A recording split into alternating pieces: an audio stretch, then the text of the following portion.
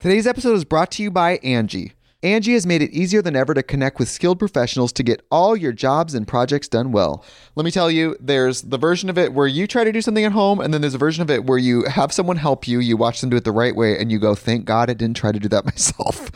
I have fully done things around the home that I think look good, and then a bang in the night, and I wake up to a shelf collapsing, a painting falling off the wall. I've seen it all go south. I own a home, and I can tell you, I know how much work it can take. Whether it's everyday maintenance and repairs or making dream projects a reality, it can be hard just to know where to start. But now all you need to do is Angie that and find a skilled local pro who will deliver the quality and expertise you need.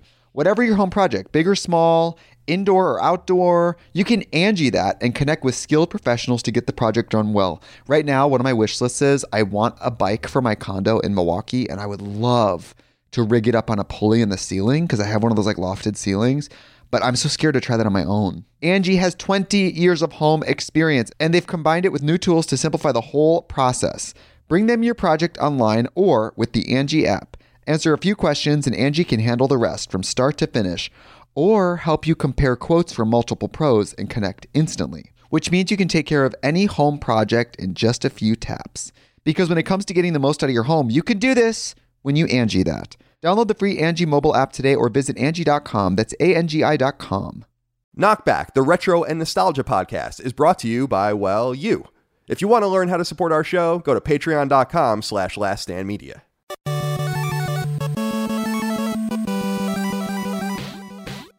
Greetings and salutations. Welcome back to Knockback. My name is Colin Moriarty. I'm joined as always by my brother Dagan Bruckheimer Moriarty. Dagan, thank you for joining me today. How are you? Is that my call sign? That's your call sign. Yeah, we'll get to that. I really wanted a better one. I was thinking of Hailstorm. Yeah, that's like sounds hot badass. Dog. If we're Battlestar Galactica.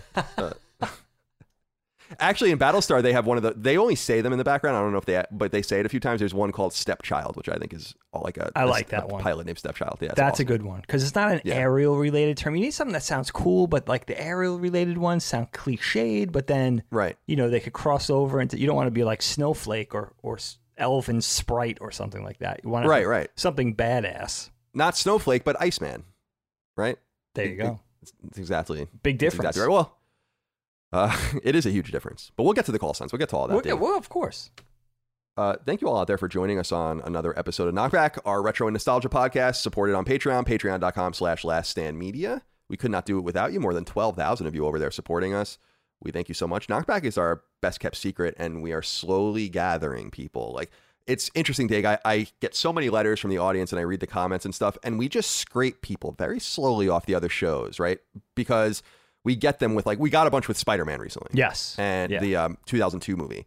And we're going to do Metal Gear Solid 2 soon, which I think we'll get another bunch. But it's fun to do both the ones that, like, only we care or only I care about, like Battlestar, and then ones that actually, like, get people on board. And then what's fun is once they're engaged in Knockback, then they have this whole catalog. Yes. And we get messages all the time being like, dude, I am so amped. I work, like, as a delivery driver, or I work in a factory, and I have literally 500 hours or something more, probably. Yeah, of that catalog to fall back on. When you know how it is when you discover something, a pod or a YouTube show, you know, you want to have that back catalog. So it's always so disappointing when it's like, oh man, this thing just started. There's only 3 shows so far, you know.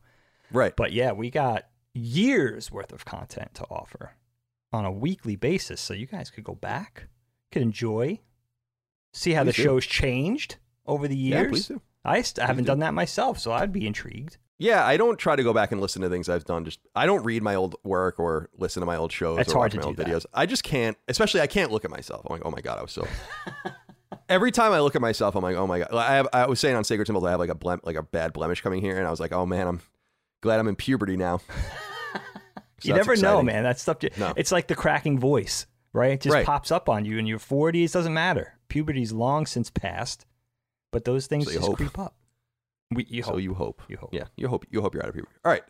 So our retro and nostalgia podcast, we're going to cover Top Gun today, the 1986 film. But before we do that, I just wanted to check in on you, Dave, see how you're doing. I wanted to let you know that I tweeted about this, but we are getting another dog, a second dog. No. And yeah, there's pictures of her on I'll actually, here, I'm going to do it live for you. What? I will just email it to you. Okay. But yeah, we're getting another puppy, another Boston Terrier. I was going to ask. Okay. Same breed. Yeah.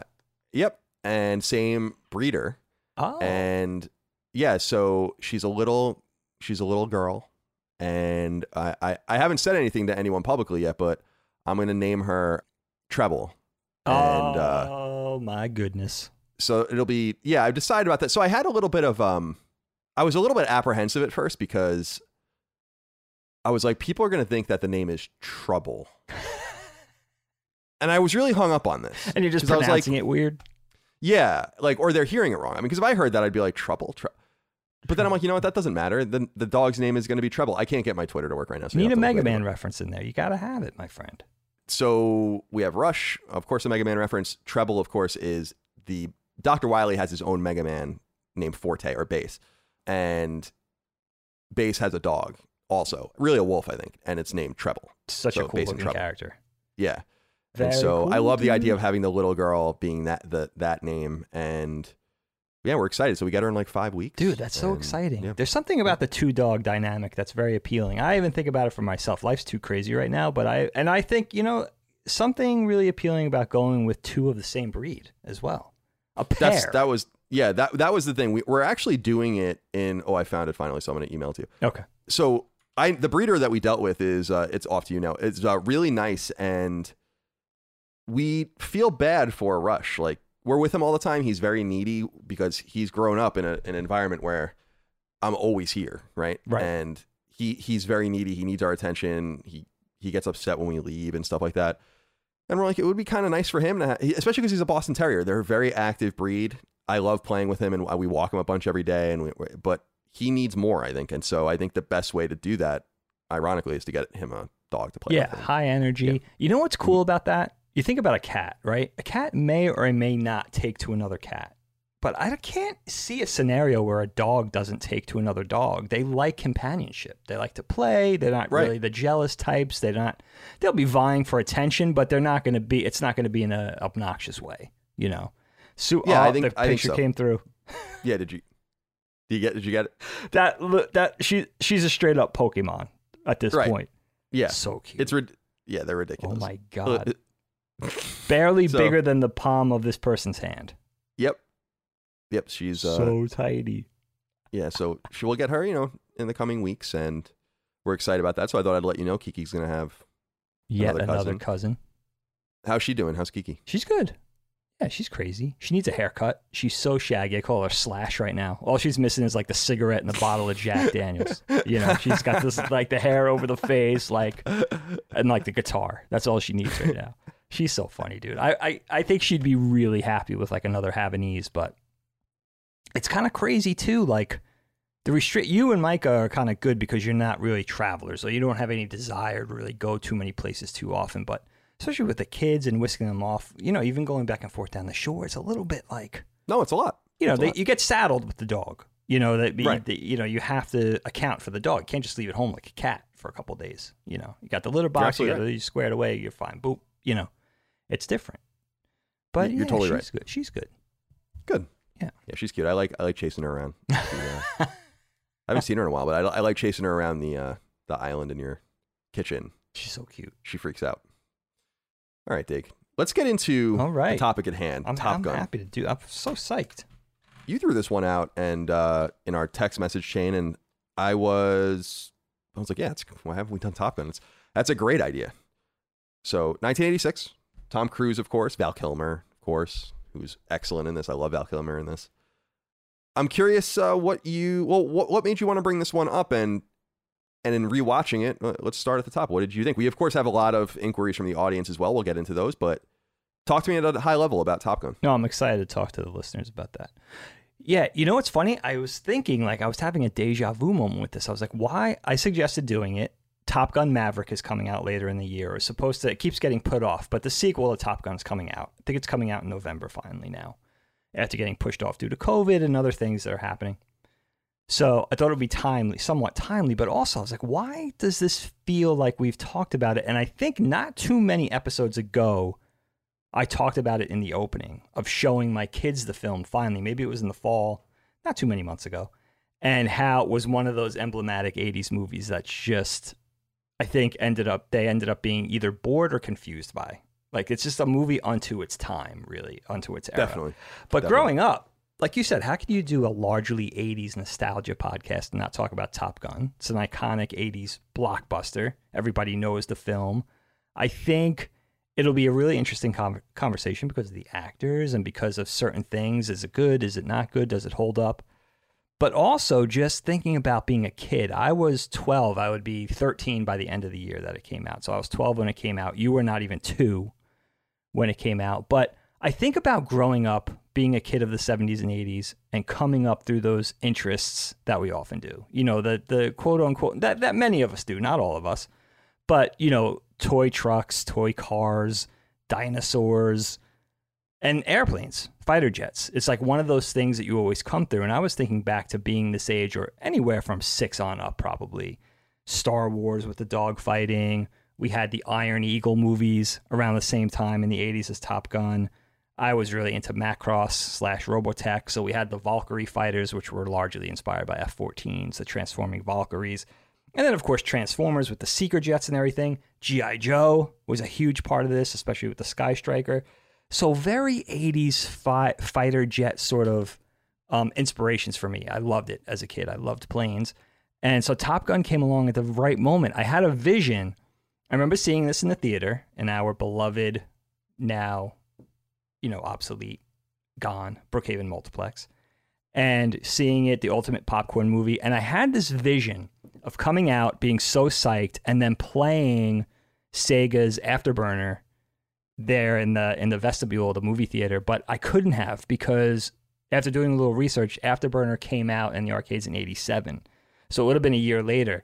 But I'm just kind of tying those Brookhaven Multiplex memories together. You know, sure. I probably played that the next year after seeing Turtles or something, you know, whatever was out in the theater at the time. But, you know, my love for fighter jets still exists to this day. And this is probably the first time I saw like a live action vehicle that was really tied to that interest, you know, that really kindled that love of seeing something that was realistic. And that was just badass to me. And the other thing about it is, and I'll set this off by saying something really brief, I don't know that this is a good movie if you're not interested in jets. If you're not interested in dogfighting, fighter jets, that whole airplanes, that whole thing, I don't know. Like, you know, it's $1. I think this movie weighs in at like $1.50, so it's less than 2 hours. It's a relatively quick watch.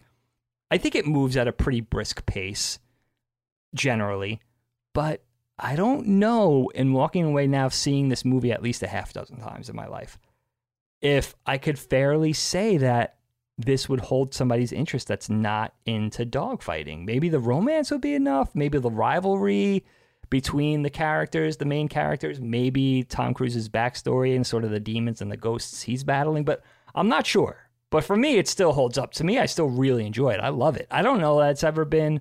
I don't know that we've had a proper fighter jet movie that's better than this. Hopefully Top Gun Maverick tops out and improves on it.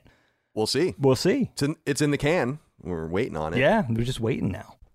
So it's funny you say that about, is it a good film or not? I mean, this is a contentious thing with a lot of people. And we have 2 comments that I wanted to read back to back that represent this, because we got a lot of both. And so Andrew Singo wrote in and said, "Hello, sons of bitch. I'm giddy that you are finally getting to Top Gun as a topic. I don't have a specific question, more of a conversation topic phrased as multiple questions. Is there a movie that oozes cool more than this one? What's cooler than a bunch of sweaty dudes playing beach volleyball, or Tom Cruise looking out from behind his aviators in class giving Kelly McGillis that trademark smirk? I'm not an 80s kid, but this movie makes me wish I was every time I see it." But Napoleon in Rags writes in and says, "Hey bros, I watched this for the first time last year and it's not a good movie. Super cheesy, strange plot points, awkward moments throughout. How much does nostalgia help this movie? It seems like it's the only thing going for it." So I hadn't seen Top Gun in a long time.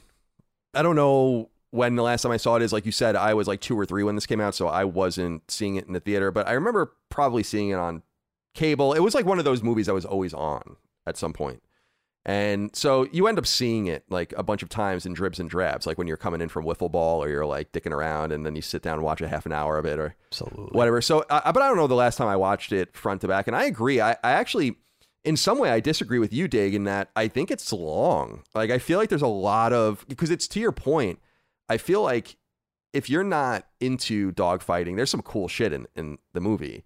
But if you're not into all of that and you're not into the aerial stuff and whatever, then yeah, you're probably not going to be drawn to it. And I think that is like so much of the movie. When you think about the way the movie begins, there's like almost nothing for like 15 or 20 minutes. Yeah, but that's true. But just that, like the movie doesn't even start with, and they get quickly into this exposition about his dad and all. It's just moving kind of weird in that way. And it's funny, I don't usually care about this stuff, but when I was looking to see what this won as far as awards, it was nominated for some Academy Awards, didn't win any of them. But my eye was drawn to this Roger Ebert quote about the movie, and he was saying that the movie is. He says movies like Top Gun are hard to review because the good parts are so good and the bad parts are so relentless. And that was like that resonated with me. He gave it 2.5 out of 4 stars. I can't help but not terrible. Yeah, I can't help but agree with that assessment. But I was thinking about you a lot when I was watching this, just in the sense. I know you still have a love of fighter jets. I do. And all of that. And I was thinking, it's funny because jets kind of began in the 40s and then really into the 50s.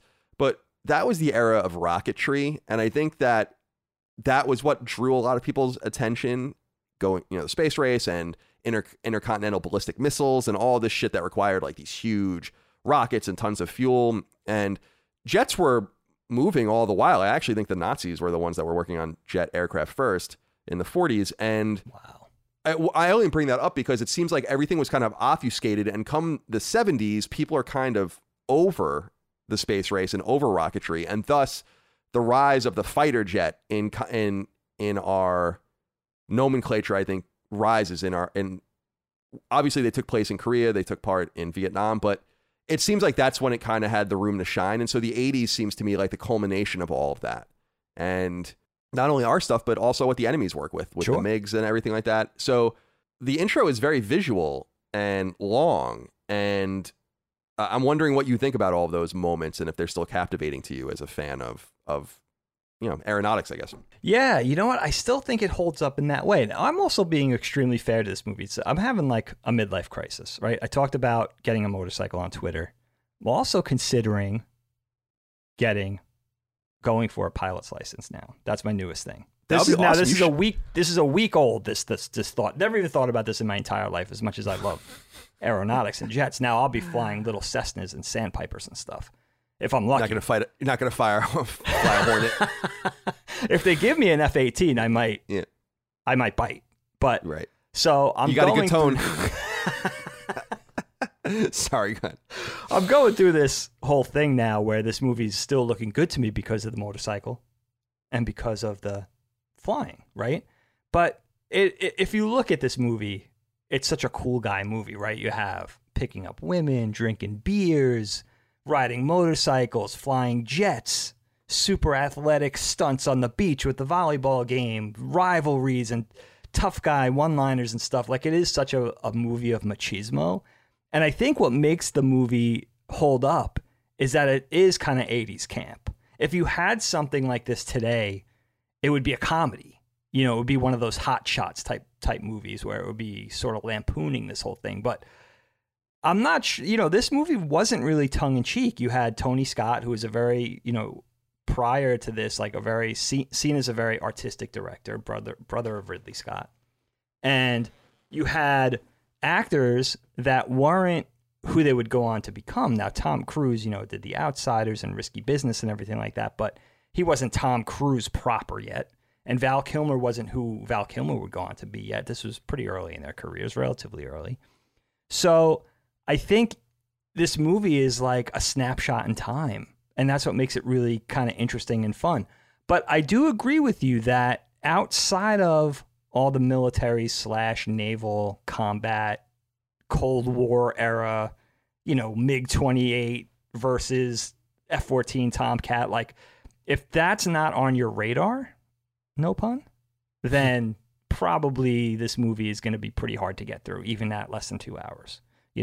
But I think for me, it's still a pleasure. It's still an absolute pleasure. And I think, what's the other thing? Well, we'll talk about this when we get to Tom Cruise. I'm looking at this right here. I got my Top Gun NES cart, one of the worst Nintendo games. Yeah. No good. But, this was this era. You had the movie, you had the media, You had the soundtrack was all over the top 40, all over the radio. Like Top Gun probably lasted in the public's eye for a couple of years. It was iconic in every way. You know, how much movie it made, home video, and of course the bankable, all the stars that were extremely bankable in one way or the other, whether they were iconic, you know, front and center stage actors or character actors. They were all part of the parlance of the 1980s. It's important to note, to your point, that this movie was enormously popular. I mean, it made almost $400 million. It's insane. In 1986. So adjusted, it would be like almost $1 billion movie. And it was made for very little, which is actually shocking when I was reading about that. And so it's interesting because there's a dynamic here that reminds me a lot of a video game. It feels like a video game. It starts with just like an action game, like a Call of Duty game almost, where you get this very brief intro, like Indian Ocean, right? Then you have like this opening sequence that maybe teaches you how to play and introduces you to things, whatever. And that's kind of like the dogfight and all of that with the MiG. And then and you kind of get like some interaction with the deck and all of that. But then when they land, then you start getting like the cut scenes and then, you know, so on and so forth. I couldn't help but look at it a little bit like a video game. And when you look at it through that lens, I think it is fun. It's not a movie I need to watch again for a while, but I had I was like not looking forward to it ending or anything like that. I thought it was fun, and it is kind of like one sequence to the next in terms of just getting to those action points. And also the curiosity about what's going to happen to the characters. Obviously, you kind of wonder, like, well, Goose dies, but I imagine that's a surprise when you first see the movie, right? And Iceman and Iceman and Maverick end up being kind of cool with each other, which I think was a surprise and something I like too. I like when tension is broken in movies like that. Today's episode is brought to you by Angie. Angie has made it easier than ever to connect with skilled professionals to get all your jobs and projects done well. Let me tell you, there's the version of it where you try to do something at home, and then there's a version of it where you have someone help you, you watch them do it the right way, and you go, thank God I didn't try to do that myself. I have fully done things around the home that I think look good, and then a bang in the night, and I wake up to a shelf collapsing, a painting falling off the wall. Like I've seen it all go south. I own a home, and I can tell you, I know how much work it can take. Whether it's everyday maintenance and repairs or making dream projects a reality, it can be hard just to know where to start. But now all you need to do is Angie that and find a skilled local pro who will deliver the quality and expertise you need. Whatever your home project, big or small, indoor or outdoor, you can Angie that and connect with skilled professionals to get the project done well. Right now, one of my wish lists is I want a bike for my condo in Milwaukee, and I would love to rig it up on a pulley in the ceiling because I have one of those like lofted ceilings, but I'm so scared to try that on my own. Angie has 20 years of home experience, and they've combined it with new tools to simplify the whole process. Bring them your project online or with the Angie app. Answer a few questions and Angie can handle the rest from start to finish, or help you compare quotes from multiple pros and connect instantly, which means you can take care of any home project in just a few taps. Because when it comes to getting the most out of your home, you can do this when you Angie that. Download the free Angie mobile app today or visit Angie.com. That's ANGI.com.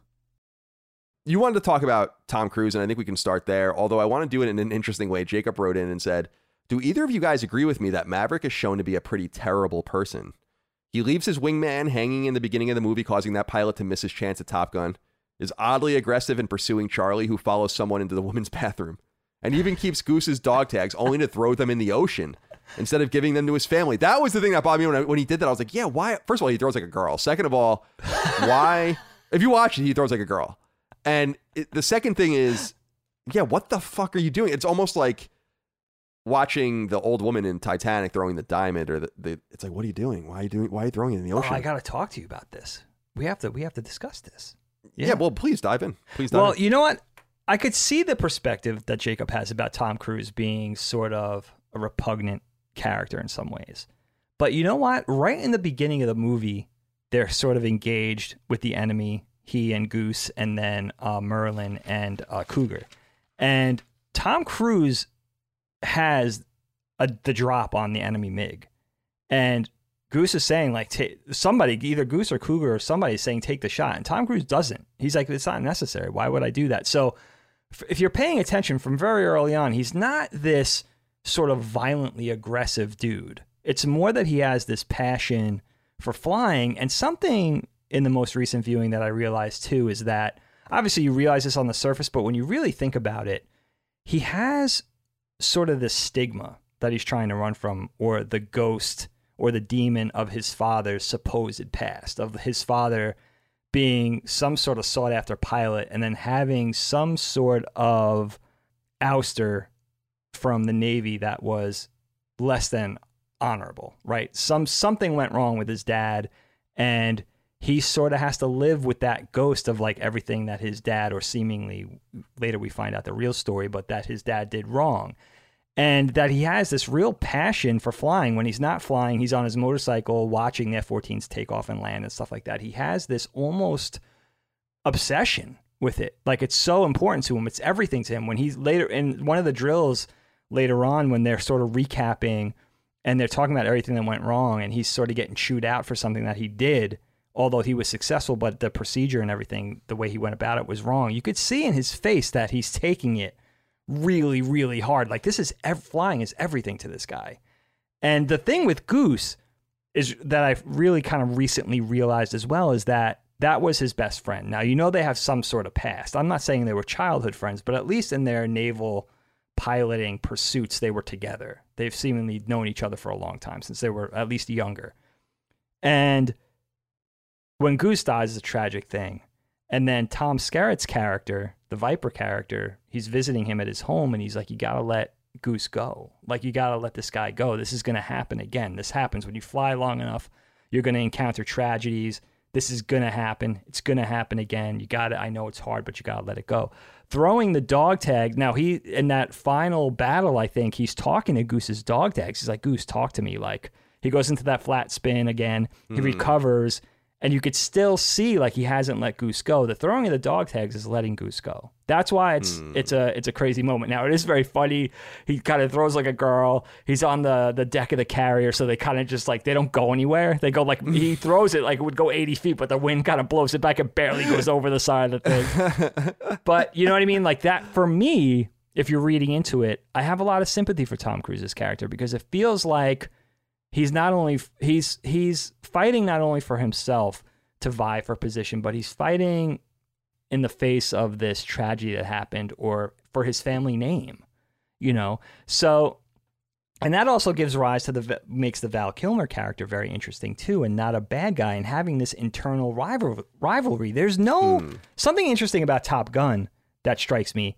There's no definitive set enemy. It's just sort of this vague, amorphous Russian MiG-28 sort of thing. They happen to sort of encounter each other, but there's no enemy. It's really about this internal rivalry and trying to be the best of the best, that whole thing. And I think it's very simple, but it probably just speaks to that little kid in me. Like, you know, that whole thing of like, now I was born with a heart murmur. So right from the outset, I was never going to be a fighter pilot, right? You have to be in perfect physical condition, certain weight, certain height. You have to do really well in school. Like, these guys are like... You had nothing going for you. I had nothing. I'm lucky to be an animator at this point, right? But these guys are like the perfect human specimens. They're super smart. They're super athletic. They're super fit.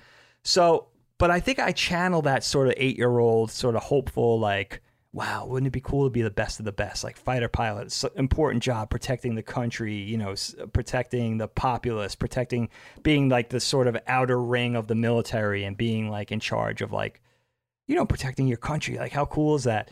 This movie still feels the same to me as when I was a little kid. You know, I still feel like it has the same things going for it, which is actually really interesting.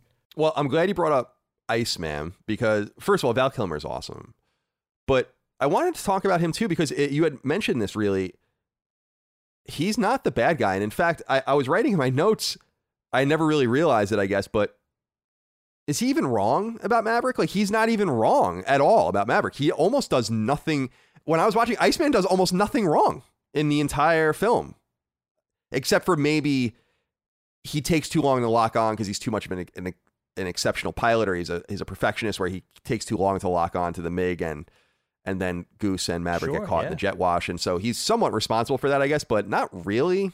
And so I was looking at it through that, because that's what makes Top Gun so you're absolutely right. We were talking about the Soviets, Micah and I, where first of all, it's so cool, like the shots in the and seeing the Soviet pilots or whatever, but I was like, wouldn't it have been even cooler if they were people too? With like, maybe they don't go into anything, but you actually see that there are a few individuals, they have Russian writing on their helmets or something, and they're fighter pilots too. And instead of they're kind of presented like Cobra in G.I. Joe. Faceless. Right, like where they're just like a pilot or a TIE fighter pilot. So that was missing there a little bit, but they don't even really overtly mention the Soviets very much. And you wonder what's going on with all of that. But so they aren't the bad guy, and we'll talk about that in a little while, because I want to talk about how weird the whole ending is, because that will cause like an international incident if that actually happened. Oh my God, that would be like the beginning of World War III if that happened. That I don't think something like that ever really happened. So we'll talk about that. But what do you think about Iceman kind of being right? He wins Top Gun, and he obviously at the end Maverick helps him, even though Iceman doesn't want him to be there. But you can't blame Iceman for, and he says, he's like, it's not personal. When he goes up to the officer, he's like, it's not personal, but Maverick is maybe not ready to fly. So I was just kind of interested in that, because Iceman's a little bit of a dickhead. Yeah. But he doesn't really seem like he's doing anything bad, and in fact is the superior pilot. I mean, literally, isn't he? You know, it's interesting. We just discussed this dynamic, a very similar dynamic between Starbuck and Apollo, the two characters in Battlestar Galactica, where you have these two talented pilots. One's much more instinctive and by the seat of their pants, right, as a cliche. And one's much more by the book, and how those two different styles butt up against each other and cause this rivalry. No, you know what's interesting about Val Kilmer carries himself, the Iceman character carries himself like Pete Mitchell does, just like Maverick does. They sort of have this cocksure, very arrogant nature about them, that machismo, that sort of unapologetic need to be the best. Like they're not content just to be amongst the best naval fighter pilots in Top Gun. They need to be the best of the best. So they have that in common, and sort of that unapologetic nature about that's what they're there for, and that's what they're going to get, and that's it. But the Val Kilmer character, you could see Iceman's point in that Maverick's reputation for, flying in the face of orders and sort of ignoring his superiors and kind of doing what he wants anyway, and his talent being able to make up for that. But flying with this guy, if it's a matter of every time these guys have one of the most dangerous jobs in the world, right? Even if nothing goes wrong or they're not facing off against an enemy, what they do going up in those airplanes is extremely dangerous. So you want to have somebody that you could rely on. Maverick is sort of a wild card. He has this reputation, even in practices, even in drills, to just do whatever he wants to do. He gets away with it on sheer talent. But you could imagine being frightened to go up with somebody like that, because you never know what they're going to do. They're completely out of their minds almost. And also being a little scared of probably, think about something that you're really good at. Could be anything. Somebody who's seemingly equally as good as you, but has a much different style. You could see that being a scary thing for Iceman. Like, I'm really good at this too. What makes this guy, the way this guy does, the way he handles himself is completely foreign to me, even though we're two of the best. So you could see that being a frightening thing of never knowing what you're going to get, especially in a life or death situation. So I think, in fact, if Iceman carried himself different, you'd be really sympathetic to Iceman, and it would probably make the Maverick character look like the antagonist. If Iceman was like more, a little kinder, a little gentler, like a Jedi Knight or something. Can we work something out? Like, you can't be doing this, man. Like, trying to almost be like functioning in a therapist type way to Maverick, where it's like, I know you got these problems, dude, but because Iceman is just as bombastic as Maverick, you get that rivalry, and you don't really know who to root for. You're rooting for Maverick only because you know more of his history. I think it's going to be extremely. I just found out that Val Kilmer reprises his role of Iceman in Maverick. Now, he's an admiral apparently now. No spoilers. I just read this. And Tom Cruise is like, Maverick is like a test pilot / goes back to Top Gun, goes back to Miramar or whatever. Or I guess they're in Nevada now as an instructor, as a Top Gun instructor. So it's going to be really interesting to see the dynamic between the two now, and if they were really friends. I like that there was an icy relationship apparently between Val Kilmer and Tom Cruise, even on set. Like, they were very antagonistic. And that rivalry in real life, or that sort of cold, icy thing, they kept that between themselves. And it is a little uncomfortable and awkward when they're interacting in the locker room and stuff in the movie. You could really see that there's something that exists there that goes beyond acting for the screen. Like there is a little uneasiness between the two, which I think is cool. Yeah, it is. And I don't think Val Kilmer gets his due in this film because he's great in this. And yeah, he really is. I saw that too when I was reading about the new one, and I'm excited to see their interactions with each other as well. But to me, Iceman is the voice of reason in the movie, just from a plot perspective. I understand we shouldn't really be analyzing it this deeply, and we're going to analyze it even deeper in a minute because there's obviously a complete, people think there's a massive motif in this film, which we'll talk about. But I know where we're going. But yeah, I wanted, you know what? I want to touch on this now. I was going to save it towards the end, but it's just stopping us from talking about a few others. So let me just read this now. Okay. Paul Dunn wrote in and said, "Hey guys, a simple but difficult one for you both. What would your call sign be?" Mine would be Irish on account of being from Ireland. So I don't think you choose your own, but I could be wrong on that. Certainly in Battlestar Galactica, they're not choosing their own. Right. But I don't know I think you're named by someone else. But I actually have a list of the names here. Okay. And in the movie. So we have Maverick, Iceman, Goose, Viper, Jester, Cougar, Wolfman, Slider, Stinger, Merlin, Hollywood, Sundown, Chipper, Ghost Rider, and then there's a few others. So Charlie technically is one, I guess. Mustang is the radio operator. And then there's a few others that they mentioned, Blade, Tex, and Rat. And then I read here that Heater, Wizard, and Tombstone, I guess, were unused. Okay. But I got to say, my favorite is Sundown. I think that name is awesome, and I love the helmet. Oh, it's so cool. It's a little stunning how much it looks like a Japanese World War II flag. Yeah. It's orange and not red, but when I was watching, I was like, holy shit, that looks like a rising sun. So maybe not the best look. But you know what? I love that name. I think that name's dope. That's definitely my favorite name out of all of them. And you know what it reminded me a lot of, and I think a lot of hockey fans will appreciate this, is there's a culture in hockey amongst goalies where they all have their own helmets and on their team, and they all get their own unique paint jobs. There are people like famous artists that do these paint jobs for them that bang around the different leagues. And even when they move from team to team, often they'll keep a similar motif. If they go to another team, it'll obviously they won't have like Long Island or something on their helmet anymore if they're not on the Islanders, but they might have something else. And it reminded me a lot of that, like there's a similar culture there with your helmet and and in this case your call sign and all of that. So what's your favorite call sign, Dig? And then what would you want your call sign to be? Because I still don't really know what mine would be. It's a hard choice, right? There's so many different ways to take a call sign. You could do something just that sounds generally cool, which they do in the film. You could do something aerial related. You could do something humorous, so that you could do the name of a weapon. You could do the name of a fighting move. It could be anything, right? I mean, as long as it sounds cool and it sounds appropriate. You know, it almost like the call sign is almost as important as like the amount of hash marks on the side of the jet, like how many kills you have, right? Like it's absolutely essential.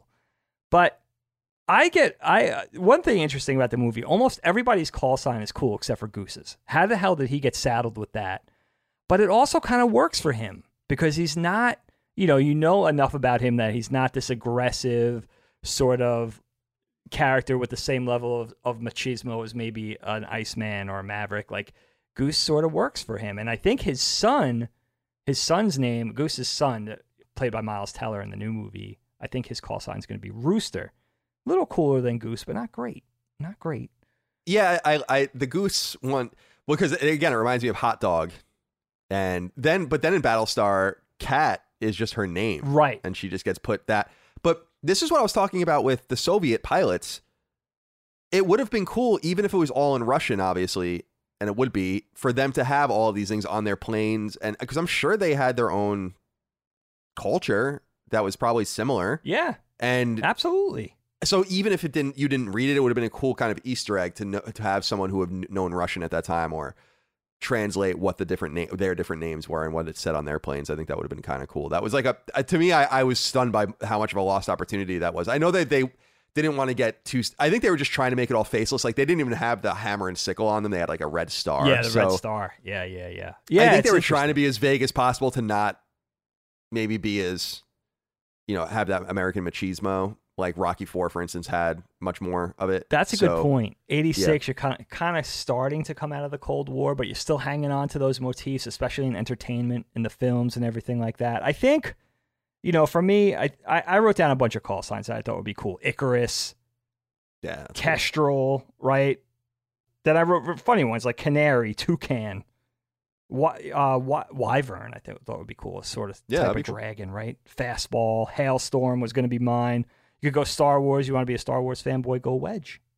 Be Wedge, man. That would be kind of cool, right? If there was like a pilot named Wedge. Vulture. You could do all kind. I mean, the sky's the limit, right? No pun. Well, no pun. Yeah. But you could do anything with that. You could really go. I think it would take me years to think of Morning Star. There's a good one. But I mean, a little bit satanic, maybe. But hey, Castlevania, but scary. Well. Scary. Yeah, to me, it is scary. I would probably be a funny. I'd probably have a funny name if I were a pilot. I was thinking Micah she got a beta fish and she named him Cashew, which I think is a great name. That's cute. I saw that. Yeah, and so I was thinking that would be a fun name for Cashew. That would be amazing. Pink Balloon. Pink Balloon. That's Ariel. That's an Ariel thing. Flamingo would be maybe be Flamingo would be amazing. That would be awesome if you were like a straight man fighter pilot and everyone has their own like little paint but your helmet is like pink. That'd be dope. That's a good thought. The aesthetic is something that could inform the name too. But also it's kind of like, why look badass to your peers? Like you want to look badass to the enemy pilots, but they're never going to know your call sign, So right. It is That's interesting. how they got that picture. It's kind of self-indulgent. No, totally. It really is. Definitely. It's the same. I feel like I don't know much about the Air Force, but there's been a tradition going back before the Air Force with World War II when it was the Army, just even writing things on missiles and like all the shit they wrote on the nuclear bomb that we tried. Yeah, good point. They like all signed it and like wrote, special delivery on it and shit like that. And it's pretty wild. And we still do that to this day. It's troubling in a way, but I love the humanity in that. It's like whether it's a vengeful thing or an aggressive thing or, whatever it is. I mean, our grandfather used to paint pinup girls on the side of bombers and carriers and stuff like that. You know what I mean? And cargo planes and stuff. So it's like, that's just the way. I love the aesthetic. We talked about that before on the show. I don't remember which episode it is, but the aesthetic is such a big part of it. And also, these guys work really hard. Again, physically, some of the best specimens on the planet, right? They go through school, they have to go through college, they have to get in, they have to train, they have to go through flight school, they have to pass all those tests. I guess the last payoff, that very final bit, is getting your call sign, especially if it's something that's assigned to you. I think that's kind of a cool little capping off of the whole thing, of the whole feat of becoming a fighter pilot, which is not an easy thing, let alone a Top Gun pilot, one of the best. I mean, Dig, let's talk about what a lot of people wrote in about. Harry Jackson wrote in and said, "This film is routinely read as a gay text nowadays, despite the fact that Maverick is plainly a heterosexual on the surface level of plot detail, having an unambiguous sexual relationship with a woman. Do you think the popularity of the gay reading in the current discourse says much about the nature of masculinity in the 21st century? Was there something unique or different about the way men interacted in the 1980s that made sweaty, shirtless volleyball games and talking to other dudes half naked in communal changing rooms less inherently gay than it's," and he puts that in quotes, "than it is today, than it seems today?" It's an interesting question because I didn't know this about the movie. Actually, when I started going through the questions we got and I read that a few people inserted a question about this, I was like, really? I didn't even know that was a reading. And then I found out that one of the major, or there's, I guess, several major players, but Tarantino is one of them that actually like has this theory about Top Gun. Yeah. So what do you think about this reading of Top Gun as being a so-called, gay text? Yeah. Tarantino famously bandied about this context, this whole potential perspective or context of the movie not too long ago. I think it was like 5 years ago that he started doing this. And it is an interesting take, but think about it. And you could see that, right? The guys in the towels in the locker room, certainly the volleyball scene, the whole song playing with the boys and everything like that. Playing with the boys. It's a funny thing to think about, right? I honestly don't, if we're being serious, I don't think it was really intentional. And I think there's a couple of things here. First of all, if the four main dudes, right, you have Iceman, Slider, Goose, and Maverick, if those guys weren't attractive, would it read the same if they're in their towels in the locker room? That, you know, they're young, attractive, physically fit dudes. We already know they're fighter pilots, so they're these superheroes amongst men. If it's the same thing when Anthony Soprano and his lawyer are taking a sweat, right, in the Russian bathhouses, does it read that way? You know what I mean? It's the context, it's the presentation, it's the lighting, it's that sort of tension between the characters anyway, this vying, this competition.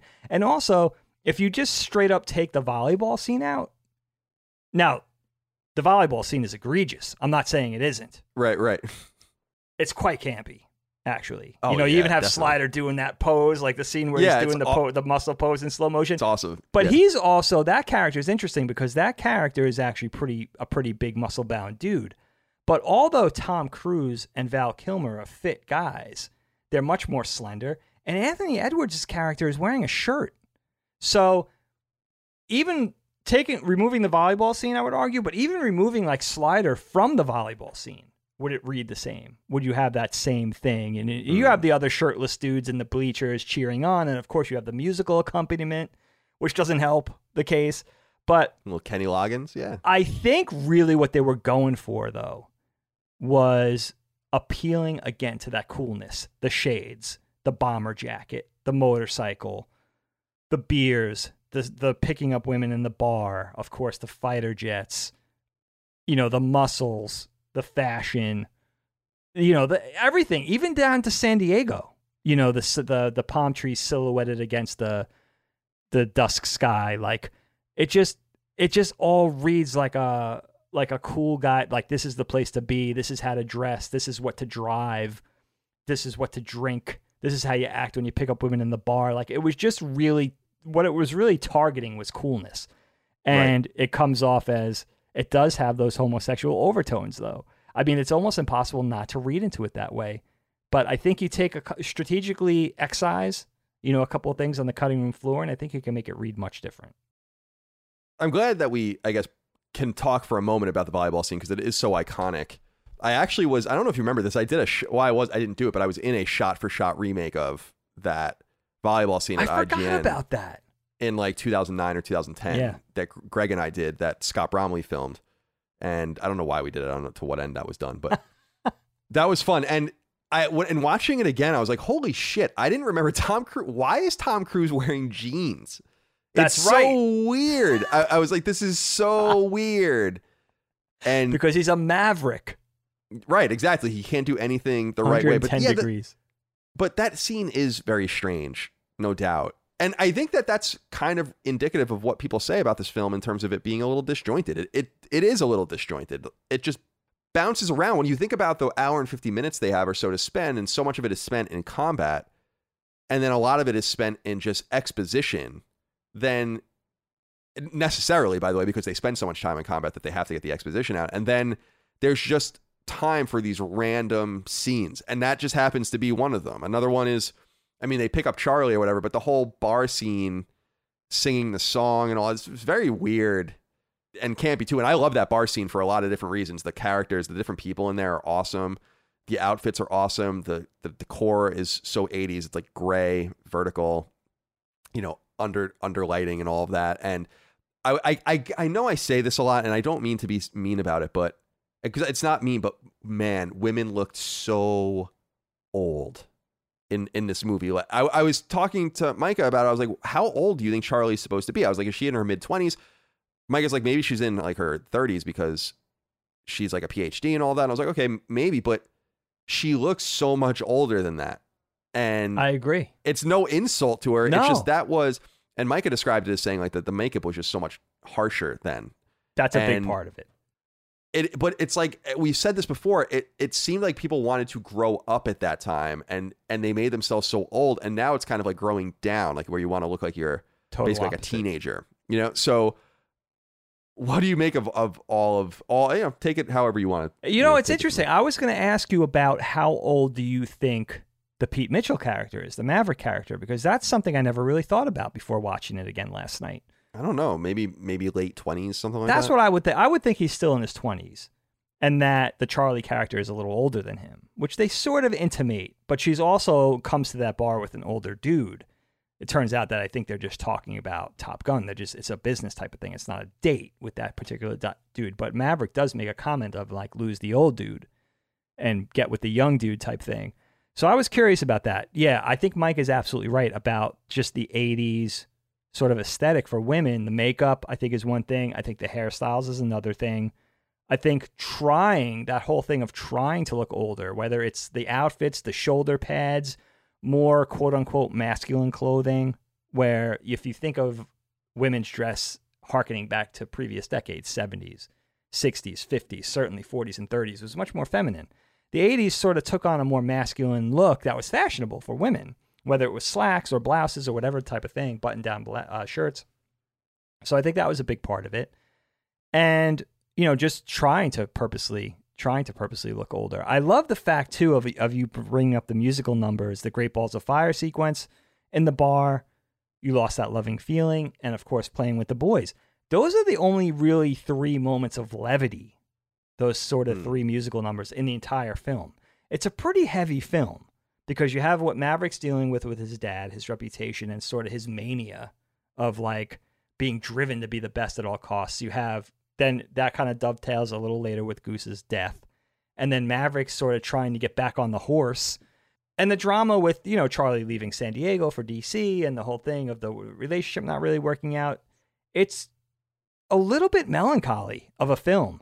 So if you take out these 3 musical numbers, they really did need to be peppered in there for some sort of semblance of levity, some sort of happiness, some tone of like, not just a dire, like, tragic sort of feel to the movie, which the movie does take on generally a very melancholy air, I think, for 3/4 of it. The music, talking more about the music, the soundtrack, we have to talk about that, although it only revolves around a few songs. Nandan Patil wrote into us and said, hello, Moriarty Brothers. 2 rapid fire questions here. Favorite Top Gun song, and then he says favorite Top Gun character, but we have to really stick with the song here. I'm curious which of the songs resonates with you. I can't imagine how it wouldn't be Danger Zone. And what's so interesting about that song is how many people were supposed to sing it or perform it. Like Kenny Loggins, who I love, and obviously Kenny Loggins was doing big hits before this. I'm All Right from Caddyshack is like 6 years before this. Right, that's right. Example. Sure. Which is a great song, and I love Kenny Loggins. But he was like their 7th choice or something like that. It's nuts how many people turned this song down or like weren't able to perform it. Toto, apparently, who I love, was going to do it, and they apparently had beef. Like their lawyers apparently had beef with Top Gun, like the people representing Bruckheimer. Oh, wow. And so like that. And then Corey Hart was supposed to be one of the people that did it. And REO Speedwagon was offered the song. Big names. Bryan Adams was offered the song. And when I think about this, I was like, Bryan Adams has nothing to really lose. These are all big bands. Corey Hart probably had the most to lose here. But when you look back, it's like, holy shit, you guys passed on Danger Zone. I understand that you wanted to write your own songs or whatever, but Danger Zone is a fucking amazing song. And it's one of those songs that just gets my attention every time it's on. It's just, the production is so good in the song. It gets a little long, like after the first verse and the first chorus, I'm kind of over it, but it's very similar to Final Countdown by Europe in that I am really into it for like a minute and then I'm like, all right, I'm done. All right, this is enough. This is enough. Dude, like the production, like his voice and like the ding ding ding ding ding ding. Just in the background and like the electric toms and all of that. It's just so good. But of course, there are a couple of other songs worth noting in here as well. And I think the one that obviously we brought up, Playing with the Boys, also a Kenny Loggins song, but yeah, Berlin's Take My Breath Away. And what's interesting is that, and I was looking at the soundtrack listing because I was like, there really aren't any songs in this movie. It's just with the ones you've Lost That Loving Feeling, all that stuff, but it really all revolves around like the Danger Zone kind of music, the Take My Breath Away music, and then kind of their theme score. And that's basically it. But it just so happens that those 2 songs are like dominant 80s songs and are part of the reason that Top Gun is such a phenomenon. Huge. Those singles were released from this movie. Yes. And those are the biggest songs that Kenny Loggins and Berlin ever did. It's amazing. And Berlin's not a very big band compared to Kenny Loggins, but Yeah, it's interesting. So what do you make of the soundtrack and all that? I love Danger Zone. I mean, Danger Zone, Take My Breath Away, they're characters in the movie. I mean, they went on, again, like you left the theater, or you popped out the VHS tape, you went in the car, you turned on the radio, one of these songs would be on. It was such a momentous companionship of media. Like one of the first movies I could think of where the soundtrack and the actors and the film itself kind of go hand in hand to just make you feel like 1986 all over again. Like it really, the music takes me back to 1986. It really does. And you're right about Danger Zone is a proper anthem. It has that anthemic quality. You hear Danger Zone, you automatically think of Top Gun, Tom Cruise, fighter jets, San Diego, the sunsets in San Diego, palm trees silhouetted against the ocean sky. Same with Take My Breath Away. And it's funny that, you have this pulse pounding song like Danger Zone, and then you have this really melancholy, very melancholy song like Take My Breath Away. What I love about Danger Zone, it makes you realize about Kenny Loggins. You think about Kenny Loggins, think about the 80s. I always think about this time period, very Miami Vice type feel to everything he does. But he really has a handle on making catchy music. Like, say what you want about, proper artists or indie or all the music that we love, from hip hop to shoegaze to punk rock to everything, alternative, anything that we like, that we enjoy, electronic, synth. But there's something really interesting about top 40 music, or music that could captivate the largest amount of people, the largest amount of ears, listeners. And Kenny Loggins really has that in spades. I think he talked about something that I saw where he was sort of, interestingly enough, channeling Donna Summer for Danger Zone. And he even makes fun of himself, like the way he pronounces Danger Zone, like Danger Zone. Like he has almost like this weird accent that he did on purpose. No one ever admits that they do that on purpose. But Kenny Loggins was like, I was purposely doing that because of like Donna Summer, being inspired by Donna Summer and some of the stuff she was doing, some of the funk stuff she was doing. And you know what? When you listen to it, it totally makes sense. And it's so cool that he's that candid about it. He's like, yeah, I was like, like now it's funny, but like back then it just worked. It was inspired. Yeah, I love that song, and I love Kenny Loggins. Incredibly talented staple of that era. Gotta have him. I wanted to ask you, Dig, about how you felt about the filming of the movie, specifically these aerial shots and the cockpit shots. How do you feel like they contributed to the film and the visual flair? But I feel like this is where the movie obviously it shines the most for most people. The cinematography is beautiful. I mean, that was really Tony Scott's calling card coming into this, was his cinematography coming out of music videos and commercials. It's gorgeous. I mean, it really holds up. And, everything from the lighting to the shot composition, all of that. This movie has all of that in spades. It's really a gorgeous movie to look at. And I love the fact that they had the cooperation of the United States Navy for the personnel, for the pilots and the instructors and the materiel, like the planes. And, to sort of, they didn't handle things as realistically as they could have, but they had that basis. They had that foundation. They had the equipment. They had the people. And that was really cool because I found out about my other favorite fighter jet series of the 80s, the Iron Eagle series. Maybe sometime we'll talk about it. But something interesting about those films, and now that center on the Air Force, those center on F-16 Fighting Falcons, not Tomcats, but they did not have the cooperation of the U.S. Air Force for those films. And they had to go out, the filmmakers had to go out to Israel and get Israeli planes and the Israeli Air Force to sort of cooperate with them and help them out with the stuff that they needed. So that was really cool in this. And I love the fact that they were really faithful in getting, I think with the exception of Val Kilmer, who wouldn't do it, they got Cruise and Anthony Edwards and all the rest of the guys to go up and train, especially Tom Cruise, in fighter planes to get the feel of it, to go at Mach speed and do aerial combat maneuvers and all that kind of stuff in the air, to really sort of get grounded in what it really meant to be a fighter pilot during this era.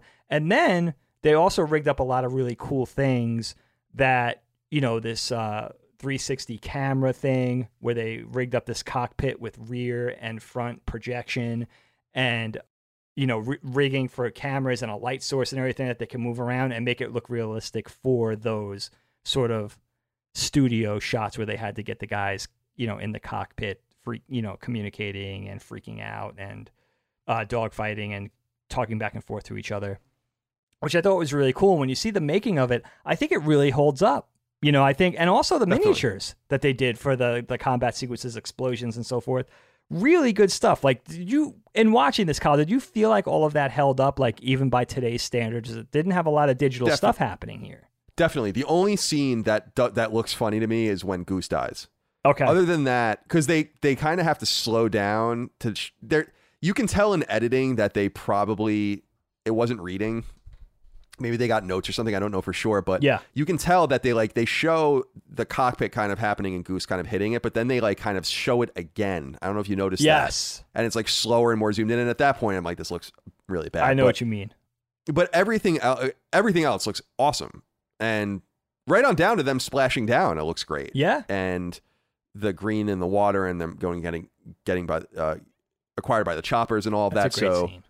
Yeah, it's really great. And I totally agree. From a visual standpoint, this is why going through the trouble of doing practical effects is just so worth it. It's why Star Wars still holds up all these years later, and it's why Top Gun holds up and a lot of others as well. I'll be interested to see the new one. We'll talk about that in a little while in terms of if that's going to be more visual from a computer point of view or from a practical point of view. I don't really know yet, but I wanted to ask you, Dave, about some of the quotes. This is a very quotable movie, and I actually feel like sometimes there are a couple quotes in here that I don't think people realize come from this movie. So one of the things that I totally forgot about is negative Ghost Rider comes from this movie. And I don't know, like people say, I don't know if you've been around people that say that, like, well, they'll just say like negative Ghost Rider. Like that comes from this movie, which is cool. And of course they have I feel the need for Speed, which is very, very campy and but iconic. And of course, Take Me to Bed or Lose Me Forever is a famous. That's a huge one. Quote. And then this is not a famous quote, but I wrote this one down. So when he's talking to Viper, or like when Maverick and Viper are talking at Viper's house, Viper says this to him. He says, "You're a lot like he was." He's talking about his father. "You're a lot like he was, only better." And then when he said that, in my mind, I'm like, don't say it. Don't say it. Don't say it. And then he says, "And worse." So what do you think about some of these, any quotes that stand out to you? Such a mystical quote, right? Well, you know what's funny about talking about Take Me to Bed or Lose Me Forever? It reminds me of Meg Ryan's character and sort of how it's a departure from everything we said about 80s women, because she feels so young to me in this movie. Yeah, it makes her and possibly even Goose feel like they're really young, which really plays up the tragedy of him dying. She's so vibrant and sort of, I don't know, like playful and like jovial, the way she, like you could tell she's a young wife and a young mom. And that kind of flies in the face of everything we just said about 80s women. Like Meg Ryan's really kind of good in this. She's not in it a lot, but that quote certainly reminds me of her. And I think the whole "you lost that loving feeling" thing, even though it's a song, obviously, I think that scene is so iconic that chorus of that song is almost meme worthy. And a quote that makes you automatically takes you right back to Top Gun, even though that song was decades old by the time it showed up in Top Gun, which is interesting.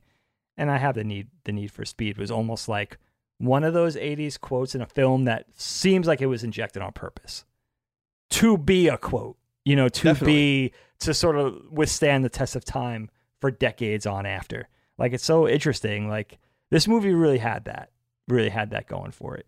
Bo wrote in about, well, he has the final comment I have from the audience. We have much more to talk about if we want, but he says, "Holy shit, it's Long Island Viper. You guys finally bring up films and you were introduced to it at a young age. I carried this VHS to and from my grandparents' house at an obscenely young age. Thankfully, no one batted an eye then, as child me was locked in on Maverick and Charlie's music video sex. I adore this movie. Cannot wait for the sequel and cannot wait to hear you sons of bitch talk about it." So there's two things here I want to talk about. First, I wrote in my notes, and it's funny because I totally forgot about the sex scene and I don't know what I was thinking. But I did write before that where I was like, I feel like this movie kind of tastefully deals with sex. And even after I watched that scene, I don't like seeing pelvic thrusting and shit. Like it's a little much. And I know I'm very prudish in this way, but even then I was kind of counting the seconds. They don't stay on that scene very long. It's like a 30-second scene or something like that. And I found it, compared to many films, both then and now, and TV shows now, just much more tasteful. I just don't need to see it. And apart from that scene, you really don't. It's much more tasteful in some way. Like saying, take me to bed or lose me forever gives me all I need to know about the fact that Goose and Meg Ryan are going to go fuck each other, right? Like I don't need to see now a 2-minute scene of that. And I like the implication there. So I dig that. Do you have anything to say about the sexualization in the movie? Classy, restraint. I think it's really interesting for as aggressive as Tom Cruise's character. We talked about this a little earlier in the show. Like he follows her into the bathroom. He seems to be like maybe even a little crossing over into like a little bit rapey potentially. Yeah. He doesn't sleep with her that first night when she makes him dinner at the house. He thanks her for dinner and he leaves, which is actually, there's the one scene. Now I will say I get very impatient. We talk about this on the podcast from time to time. I get very impatient with the sex scenes. Every time this happens in this film, I just want to see, I'm just like, where the planes, again, channeling 12-year-old Dagan. But the one sort of egregious sexy scene in this is the close-up silhouetted French kissing scene. They do the tongue in silhouette. Yeah. It's like, and that just takes me back to like really being like 12 years old in the movie theater and being like, where are the jets? Like I want to see like missiles and MiGs. Watching people kiss has never been hot to me. I'm like, I don't need to see. This is too much. I understand there's romance. You got the movie. You got the musical accompaniment, Take My Breath Away. It's that iconic. And the atmosphere, that San Diego beach atmosphere. Sun setting. But I don't need it. I just want to see some jets. No, totally. I'm on board for the jets. We all understand how to get porn if we want it. We've figured that out by now. So, exactly, though. It sounds funny, but you're right. You like, really that's what I want to watch. That. And that's why I feel like it's important to spend a little bit of time on love, romance. I like bed dialogue and all of that. I think they do a really nice job of it in John Adams, the HBO miniseries, about showing how much him and Abigail love each other without really ever, except for once, kind of showing explicit sex in the movie or in the TV show. And I just kind of, it's classier, sure, and easier for people to watch, sure, but I just don't think that kind of stuff adds to the story. I'll just keep repeating that. The camera panning up, love is important, attraction is important, sex is important, but let's not linger on it. And I feel like this movie generally does a pretty good job of that. The other thing that Bo asked in the question was about the sequel. Now, the sequel is supposed to be out already, comes out later this year? November. Or in November. Yeah. So holiday season-ish. I have no interest in really seeing it. I'm sure I'll see it when it comes to VOD, but I don't think this is one of the movies that I feel like they showed a lot of restraint not returning to. I am sure the pressure was high to return to this.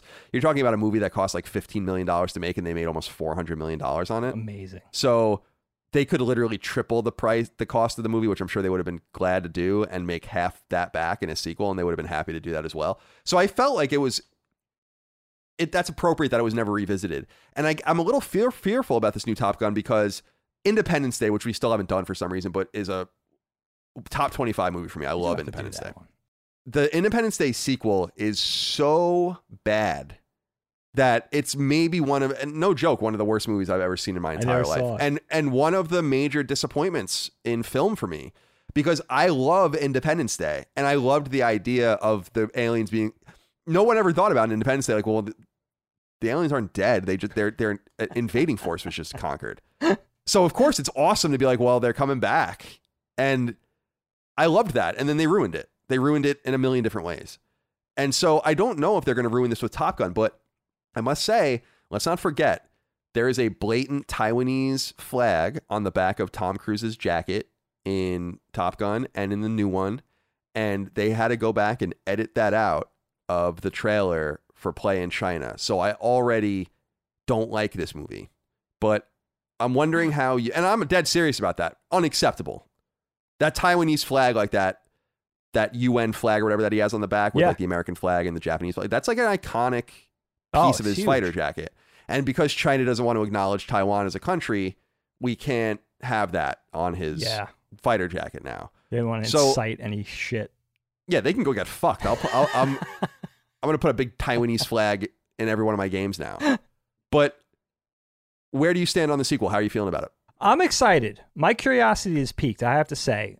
Tom Cruise coming back, being very involved. I love the FA-18 Super Hornet. It's one of my favorite jets. It's kind of what replace the F-14 for the Navy, the U.S. Navy in real life. You got Ed Harris, Johnny Hamm is in here, Jennifer Connelly, who we just discussed on our Labyrinth episode. Oh, Jon Hamm's in it. John Hamm's in it. Yes, so you got some players in here that I'm very interested about. Of course, Val Kilmer coming back as Ice, and it's seemingly a story that's centered around Goose's son, who we see as a little kid in this movie. Again, his call sign is supposedly Rooster, and Tom Cruise coming back as a Top Gun instructor, and the whole thing of like, thank you for inviting me back. And the admiral is like, they're called orders, Maverick. Like the whole thing of like Maverick still being Maverick as an older guy. Like I'm excited. But also I'm super fanboy for the FA-18. So it's got me. It's got its hooks in me, So, and it's been put off for so long. We've had the trailer for well over a year, I think, already. And the fact that we have to wait another 4 or 5 months is kind of excruciating, to be honest. Yeah, they really wanted to put it off, I guess, for COVID, and we need a good blockbuster for theatrical release. We do, and obviously we're seeing drama at the time we're filming this with Black Widow and Scarlett Johansson suing Disney over that and all that. So how crazy is that? It's coming to a head with direct to audience access. Sure, and I'm personally very pleased about it. Though there's one more thing I wrote in here that I did want to ask you about. I felt like the ending is very disjointed, as if it almost doesn't need to happen. Okay. And like I guess we in some way need to see Maverick save Iceman in quotes and them kind of thaw out their relationship. But it seems so sudden. Like it's there. And I want to also say, and I couldn't stop saying this when I was watching it to Micah, where I just kept saying this would be a catastrophe if this actually happened. You have F-14s or whatever and MiGs fighting over the Indian Ocean and shooting each other down. And I was saying, like, everyone's like very nonchalant when they come back, and I'd be like, holy shit, like, are there like, I wouldn't be surprised if you landed on the aircraft carrier and there are like 10 intercontinental ballistic nuclear missiles are launching from Siberian bases towards the United States right now. And I was just so taken aback by the nonchalantness of it. I'm like, what the fuck? The first time it's kind of cool because I imagine that kind of stuff happened, and our stepfather, Larry, was a naval officer, and he talks about how there would be like encounters with the Soviets. Oh, sure. And they would sometimes like trade with each other and do all sorts of shit, like clandestine, because they were both like, we don't want to fight each other. I know. Do you have cigarettes? Do you have porn? Do you have like whatever it was? They're people. And right, exactly. Which is another reason why it would have been cool to see the Soviet faces and like who they actually were. Sure. But so I like the way it begins, where they kind of like the MiGs and the aircraft, the American aircraft, are kind of fucking with each other and stalking each other. I'm sure that still happens, and in fact, I think does happen. You read about it every once in a while, right? Where they kind of like start fucking with each other, but no one engages. But the end is a full-on dogfight, and I was just taken aback. I was like, what the fuck? I just was so... And they have this one piece of exposition that actually made me laugh out loud to explain it away, where they were like, oh, the Soviets didn't even acknowledge that ever happened. And you're on the front page of every paper or whatever. And I'm like, this would be the UN Security Council would be called. Can you imagine? There would be like NATO would be engaged and all this. So did that strike you at all as weird? Because I don't know if I was struck by that as a kid, but as an adult, I was like, this is actually unbelievable. I don't even know how this is possible that this would have actually happened. It's so funny. It actually is, when you really think about it, is funny. I mean, the whole thing here, the whole mission was to relinquish the rivalry between Iceman and Maverick, right? You had to do that in some way. One of them was going to win or get the upper hand, or they had to be seen effectively working together, which is the way it pays off, right? So you get this very vague enemy again, this very vague mission. I think James Tolkien is like, it's a rescue operation. There's a disabled American ship. We don't know what kind of ship it is. Is it a carrier? Is it a warship of some kind of battleship, a carrier, a gunship? We have no idea. And you're going to be providing escort for the ships going in for the rescue. We don't know anything else. But we do know that the Soviets kind of come in extremely overpowered, hostile, very aggressive. They have, I think, three planes to the Americans one. I think it's like 6-2 or something. And you have this whole thing where it's like Maverick has to... A lot of things have to happen in this scene. Maverick has to kind of let Goose go. He's got to effectively sort of be able to traverse the peril of the dogfight. He goes into the blind spin again. He comes out of it. He's flying. There's also a resolve with flying with the Rio. Merlin is his Rio, who's the Rio of Cougar in the opening scene. So there's this whole thing of him flying with different wingmen, with different Rios, I should say. And, we see Maverick go through it. He goes, look what happens to poor Sundown on the tarmac after that encounter. He's like, "Oh, engage when I'm ready to engage." He almost beats the shit out of Sundown. Poor Sundown on the tarmac on the deck. But that's what this whole scene was about. You had to see some sort of cooperation, obviously, between Iceman and Maverick. And that's what you get. It feels very rushed. Even the celebration down on the ground afterwards, where you see, like, you could be my wingman, screw that, you could be mine, like, type of thing. And the very mysterious thing with Tim Robbins playing the Merlin character, I can't even tell it's him when he's in the cockpit. Right. So all of a sudden it's like, where the hell did Tim Robbins come from? But apparently it was him in the cockpit. I don't know. Yeah, it's hysterical. It's so funny. The ending is really the weak spot, I think, of this film. But I guess it leaves things open-ended for a sequel. It's amazing that it took the sequel this long. You actually have to kind of wonder, was it a monetary consideration? Like, I can't imagine Paramount or Tom Cruise or anybody needing more money, but it's so far in between sequels. I don't know. Or is it that very modern day thing of like rehashing things for nostalgia's sake? We do that with the show, but we don't do it to the tunes of millions of dollars. We just talk about people doing stuff. No, of course. It is. It's like I said earlier, I think there must have been some restraint shown to not just do it immediately. And maybe I would imagine everyone became, you're not going to make Top Gun for $15 million if everyone knows that's involved in Top Gun that it's going to gross $400 million. You know what I mean? Right. So I think that was probably a thing too, where it's like, I'm not coming back for $500,000 or whatever I get, or some fraction of a point on box office gross. It's not going to happen. No. And I think that probably made it really complicated too. You have Bruckheimer, you have Tom Cruise, you have a lot of big names involved in it, like a lot of powerhouses, even at that time. Yes. Involved in this. Absolutely. Absolutely. Yeah. Dig, is there anything that we didn't talk about that you wanted to mention before we I do want to sing the praises of, I think, the most important character in this film, the F-14A Tomcat. Such an icon of the 80s, such an iconic 80s vehicle, right? And just in researching it a little bit more and just learning more about it, in service from the early 70s, I think its first flight, I think it was ready by like the early 70s. Its first flight in service was 74. They ran this thing with, evolving technology and increases in radar and engine tech and even body modifications all the way through 2006, I think. Again, replaced by the FA-18 Hornet, which the new movie will pick up on. But such a long-running thing, such an icon, and inspired the G.I. Joe Sky Striker, inspired the Macross Valkyrie fighter. Such an important pop culture, nerd culture piece of tech, the F-14. And the thing that I'm most proud of, Grumman, Long Island's own Grumman. I wanted to read this to you, Kyle. Now, Grumman, military contractor, engineering company. Let me read this to you. I pulled this up for you, and I thought you would find this interesting. I wasn't sure if you were going to go down a Grumman rabbit hole. But Grumman created the F-14 on Long Island. And here's a little something about Grumman. For much of the Cold War period, Grumman was the largest corporate employer on Long Island. Grumman's products were considered so reliable and ruggedly built that the company was often referred to as the Grumman Iron Works. I never knew this before. As the company grew, it moved to Valley Stream, which is far western Long Island, just outside of Queens.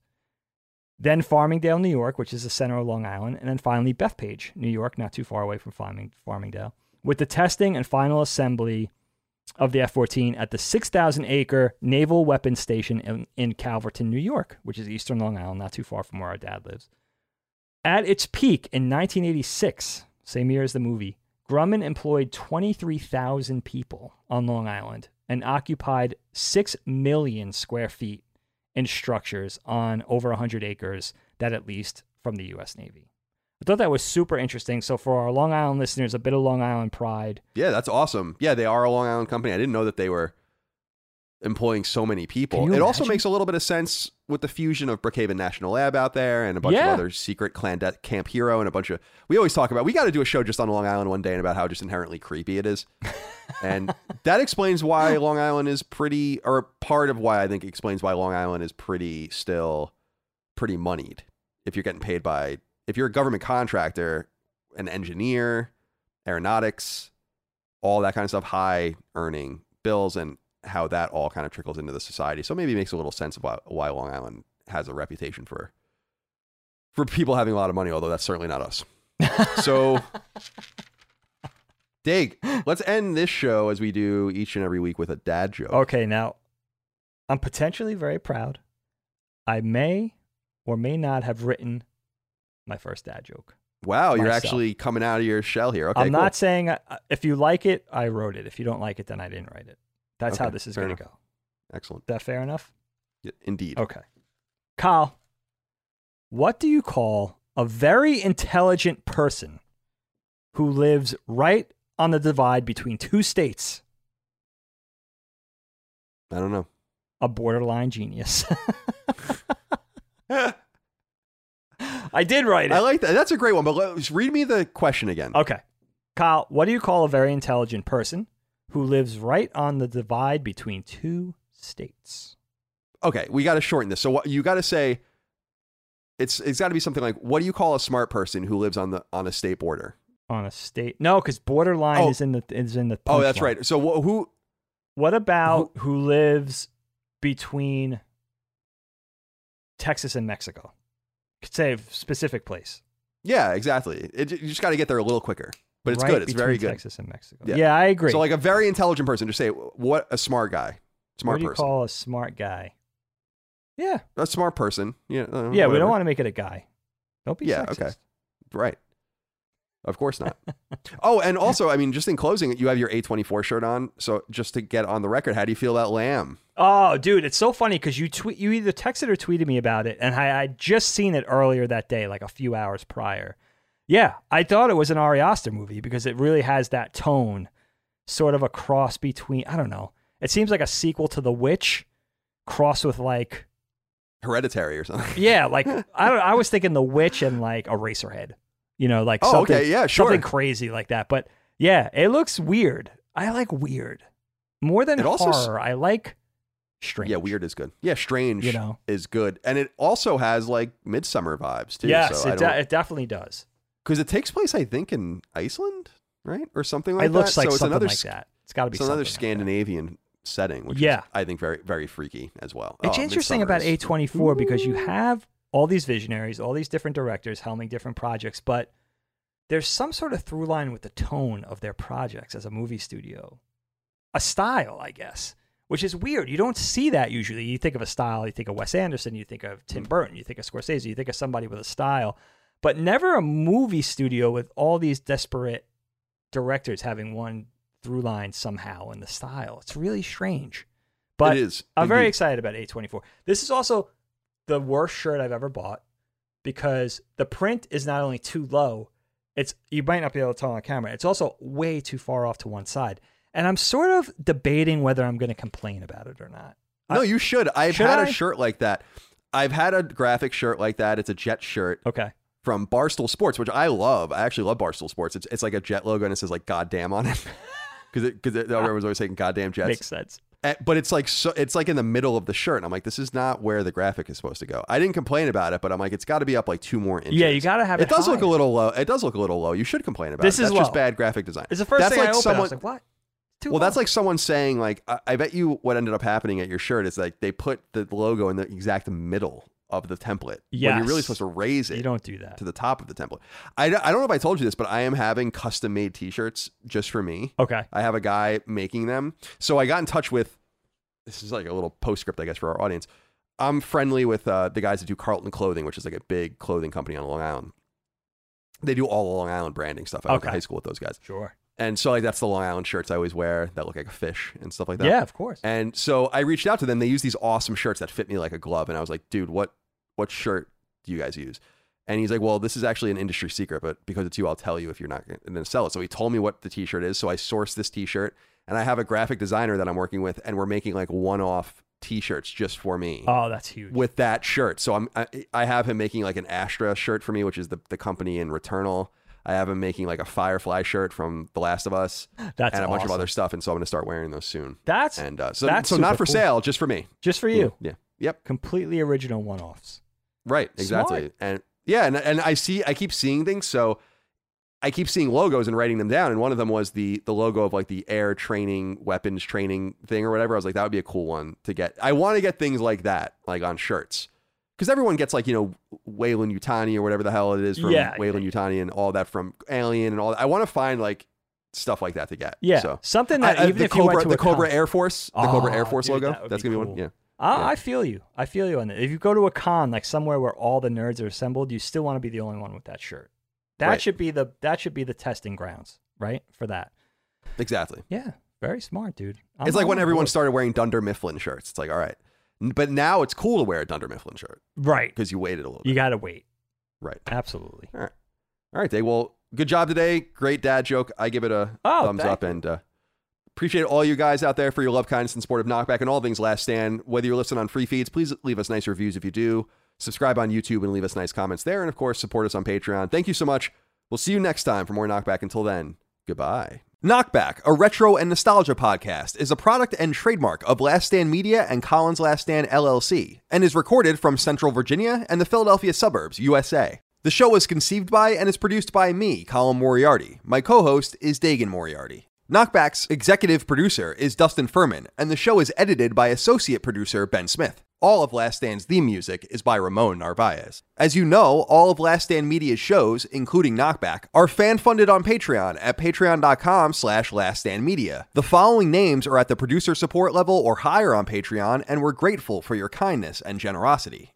Andrew Morgan, Stephen Nieder, Ross Marenka, Miguel A. Brewer, Morgan Ashley, Azan, Michael Vecchio, Jerome Ferreira, SLVFMA, Jorge Palomino, Daniel Diamore, Brad Cooley, Jeremy Key, Patrick Leslie, Jordan Mittman, Tristan Palacios, Graham Plays, Christian Rodriguez, Jad Rita, Kurt M. Gillenberg, Patrick Skipper, Anthony Fuentes, Sweaty Mitt, John Russell, Chris Kelly, Evaristo1, Dustin Graff, Israel Pena, Peyton Stone, Roberto, Josh Allen Rui, Corbin Dallas, Tyler Watkins, Troilus True, Dan Root, Talisman, Randall Halsey, Robbie Nauman, Nuke Dukem, William Holbert, Dr. Stump, Josh Godfrey, Kolike Souza, Vornak, Betty Ann Moriarty, Callan Lennon, Daniel Johnson, H-Trons, an Unofficial Controller Podcast, Ethan Davies, Jay Getter, Manuel Ochoa, Jeffrey Mercado, Gregory Slavinsky, Galja, Of Fortuna, Boots, Tyler Brown, Megadet, Poot, Gavin Newland, Saul Balcazar, Zach Parsley, Raul Melendez, Eric Harden, Alex Bolton, Matt Martin, Kinnums, Joseph Baker, Rodney Coleman, Chris Moore, Rinsler526, Ben B, TB Lightning, Auntie Kinnanen, Taylor Barkley, Will Hernandez, Chris Galvin, Mason Cadillac, Ollie Fritz, Evan Dalton, Zach Allum, George Anthony Nunez, Kyle Hagel, Christopher, Colin Love, Daryl E. Naiman, Ryan R. Kittredge, Toby Ryland, Michael S., David Bostic, Stewie 108, DB Cooper, Cody Bradbury, Tom Cargill, Richter 86, Michael J. Sutherland, Steve Hodge, Holfeldian, Ian Bravo, Noah J. Stevens, Barrett Boswell, Andrew Parker, Christopher DeVio, Chris Morton, Kevin Komaki, Mark Liberto, Johnny Waffles, Roto24, Blake Israel, Jonathan Coach, Sean Mason, Josh Gravelick, Brian Chan, Jay, Organic Produce, Travelus Archuleta, Shane St. Pierre, Carlos Algaret, Richard Hebert III, Miranda Grubber, Ray Leja, Josh Yeager, Turbo Makes Games, Dan Parson, Martin Beck, Gavin, Brian Watkins, Joe Andrzejczyk, Nathan R., Joe McPartlin, Gary Cavallo, Christopher Moore, Brody Rainey, Jacob Bell, Dennis Uzel, David Everett, Eric Finkenbeiner, Lou and Ray Loper, Dylan Burns, Jason Lusky, Malachi Wall, Zach Binkley, John Schultz, David Chestnut, Yusuf, Anton K., Brian W. Rath, Alan Tremblay, Tyler Bello, Ryan T. Mandel, Tony Zuniga, Sean Battershall, Robbie Hensley, Alex Cabrera, Lennon Brixey, Kyle Thomas, James Kinslow III, Hugo's Desk, Peter Reynolds, Anthony Vasquez, Adam Kinnison, William O'Carroll, Jesper Jansen, Phil Crone, Throw7, Adam Nix, Josh McKinney, Michael Gates, Alex Gates, Ryan Robertson, Sean Chandler, David Mann, Petro Rose, Lockmore, Gio Corsi, Gerald Pennington, Justin Wagaman, David Iacolucci, Paul Joyce, Chad Lewis, Enrique Perez, Joshua Smallwood, Shane Rayum, Spencer Brand, Don Lee, John Cordero, Keith A. Lewis, Marius Garson Peterson, Tyler Harris, Matthew Purdue, Patrick Harper, Mad Mock Media, Jonathan Rice, and Casual Misfits Gaming.